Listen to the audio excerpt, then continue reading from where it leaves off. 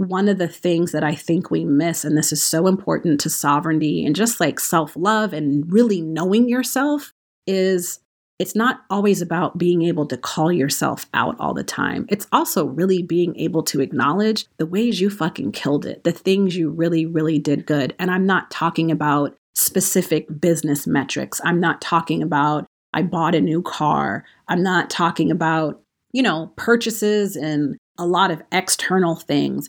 To really start thinking a lot about, do you like the woman you are at a soul level?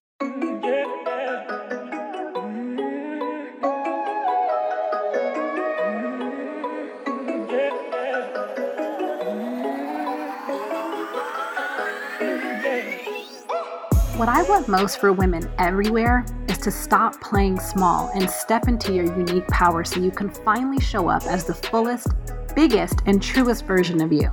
But that requires that you first get crystal clear about who you are and then let go of everything that you're not. I'm here to teach you how to know yourself, trust yourself, and honor yourself so you can create a deeply aligned, deeply empowered, and deeply inspiring life. The one you were actually sent here to have. Come on, let me show you how.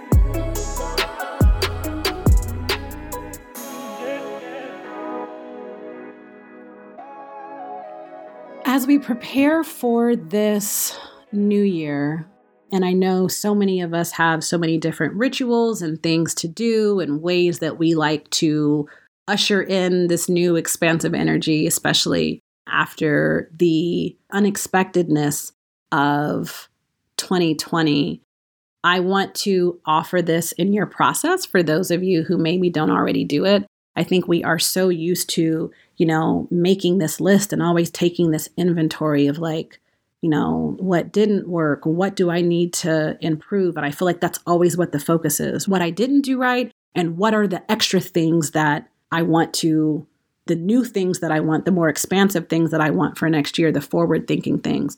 And I think clearly that stuff is important to, like I said in the last episode, be aware of what's going on and where the gaps are, and then always to continue to create expansive visions for us to embody in our lives. But one of the things that I think we miss, and this is so important to sovereignty and just self-love and really knowing yourself, is it's not always about being able to call yourself out all the time. It's also really being able to acknowledge the ways you fucking killed it, the things you really, really did good. And I'm not talking about specific business metrics. I'm not talking about I bought a new car. I'm not talking about, purchases and a lot of external things. To really start thinking a lot about, do you like the woman you are at a soul level? What did you do really well? How did you love people well this year? How did you love yourself well this year? How did you nourish yourself well this year? Where did you give yourself grace that maybe you haven't in previous years? Where did you extend some more compassion? Where did you give yourself a fucking break? Give yourself a break and allow yourself to rest in a way that maybe you haven't done in previous years. And so, also always with clients that I talk to, I'm always encouraging them to open up a Google Doc. I think journaling is always best because it's just, there's something about the pen and the paper and it being written in your own handwriting. But sometimes the Google Doc can be easier, but to open up a document and, I keep a record of, I have a file on my phone called Deka Praise. And when people text me and say amazing things, when people DM me and say really beautiful, lovely things about me, when people share things on Instagram, just any time when it's something that comes through my phone, I screenshot it and I keep it in a folder for an affirmation. It's not always even just a reminder, but it's an affirmation of bitch, you're the fucking shit. You are the shit. And I was telling one of my coaching clients last week that, my goal is to always be, I would say the baddest bitch in the room. And that is not, and if I can't show up and be 100%, 1,000% Deka in every conversation, every space, every interaction, then for me at this point at 41 and moving forward in my life, I don't want to be there. I don't want to be in any environment where I have to shave any parts of myself off to fit in. And so again, then that means like, yeah, I always want to be the baddest bitch in the room. Now, on the flip side, let me explain what that means. That is not a objective observation. That is a subjective feeling. For me, when I walk in, I want to feel like I'm, the baddest bitch in the room is just the phrase that comes to mind, but that I'm being the very best me. That is the best that I can do. That doesn't mean that I'm actually going to be the most attractive, the most intelligent, the best looking. I'm not into that, because there's always going to be somebody better looking, smarter, more money, skinnier, fatter booty, bigger lips, whatever it is. There's always going to be somebody better than you in whatever goal you're trying to meet. But I'm super, super clear about the kind of woman that I want to be. And those are the kind of, quote unquote, metrics that I keep for myself, throughout the year. And I think it's really important, because we're so focused on getting and doing the things that we're not paying enough attention to who we are being in the process of the getting. Because to me, you can get the thing, and if you have to become somebody that you're not in the process, then it wasn't worth it at all. And so, you can be in alignment and still be out of integrity. Integrity and alignment are two different things. And just because you're, and you can also be in alignment and be in integrity and still be out of order. And so it really is just about figuring out, what does integrity look like you? A big thing for me is giving and being, because, not only financial abundance I want to experience, but it's abundance for me is a bigger word than wealth. It's abundance in every area. And I want to be a giver, and I want to be a giver not when I get to this certain amount of money and I feel like I can give a quote unquote impactful donation, me understanding and rewiring myself to know anything I give, every single time I give, the $10 gift cards at the gift store, the unexpected flower arrangements that I send to people, the random cards, the gifts, the text message, whatever it is, all the list of different things that I might do in different scenarios,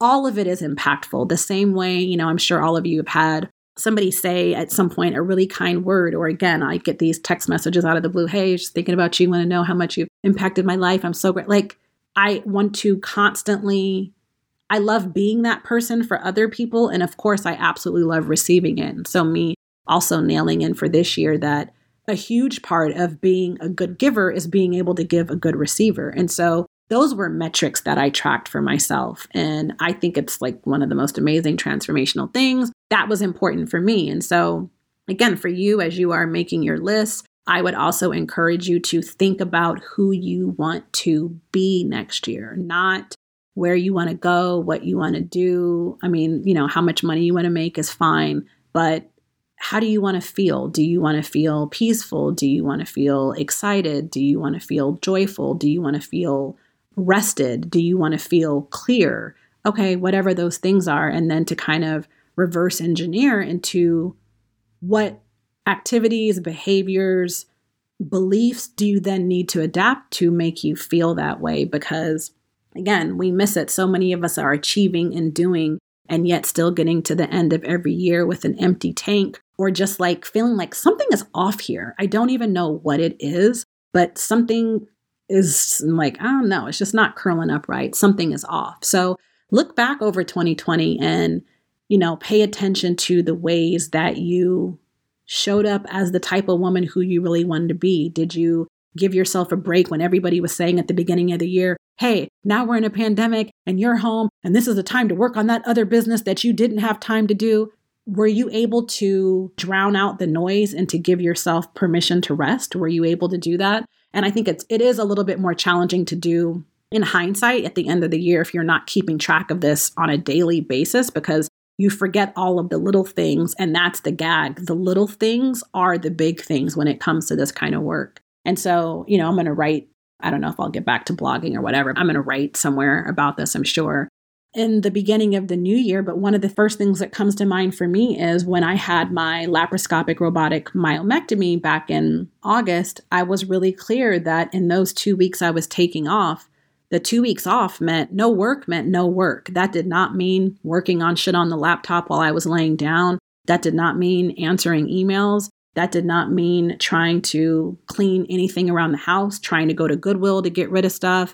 It didn't mean trying to think about how I could rearrange this. It meant to really, truly rest. You get out of the bed. If you can, hobble downstairs, come downstairs on the couch. I had all my little food set up. People were delivering food constantly, flowers and different stuff. And to just lay here and sleep, and to constantly remind myself that my only job after a major surgery is to rest so that my body can repair and restore itself.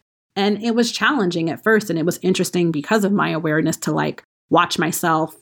I could hear this other voice saying, well, you should be doing this. Well, you could at least do a little bit of that. Well, you could do. And it's that's the problem with where so many of us are.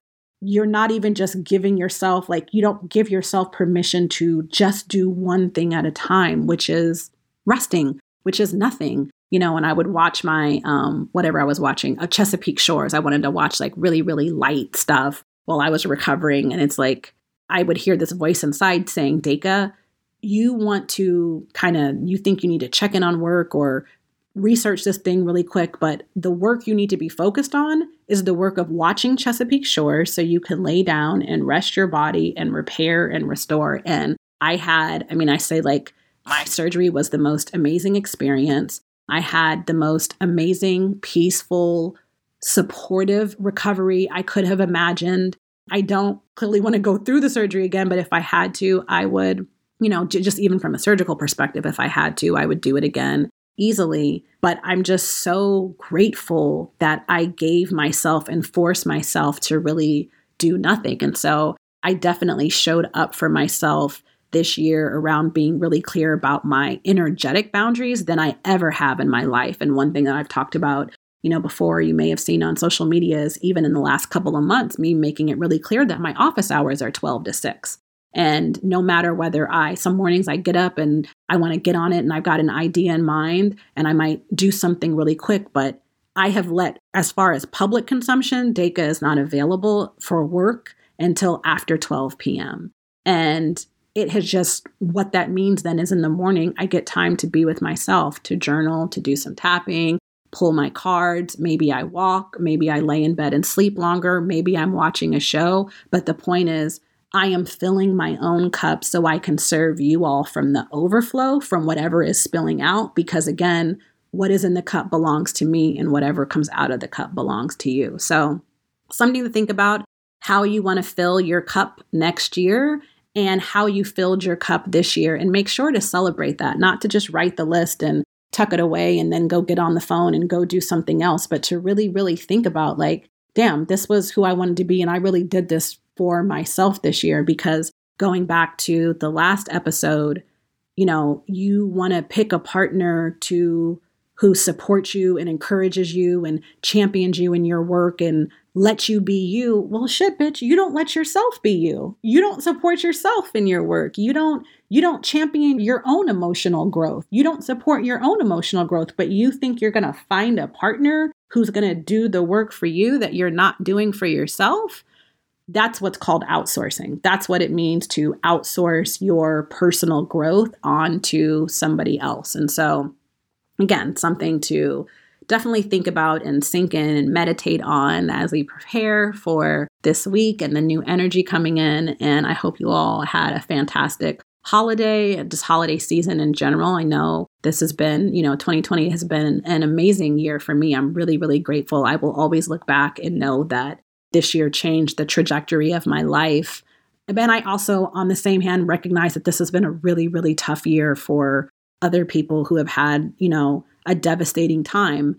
And the third piece is me also understanding this is the same story every year. The only difference is that more of the collective had a really tough time this year than they did in 2019. But the reality is people had devastating, awful years in 2019. But it didn't affect most of us. So most of us didn't even care because they were always the people who were, quote unquote, at the bottom anyway. And so I think that 2020 has been a leveling year in many ways, reconfiguring year of what's important, a year where we have been forced to grind to a stop and forced to have to do things differently.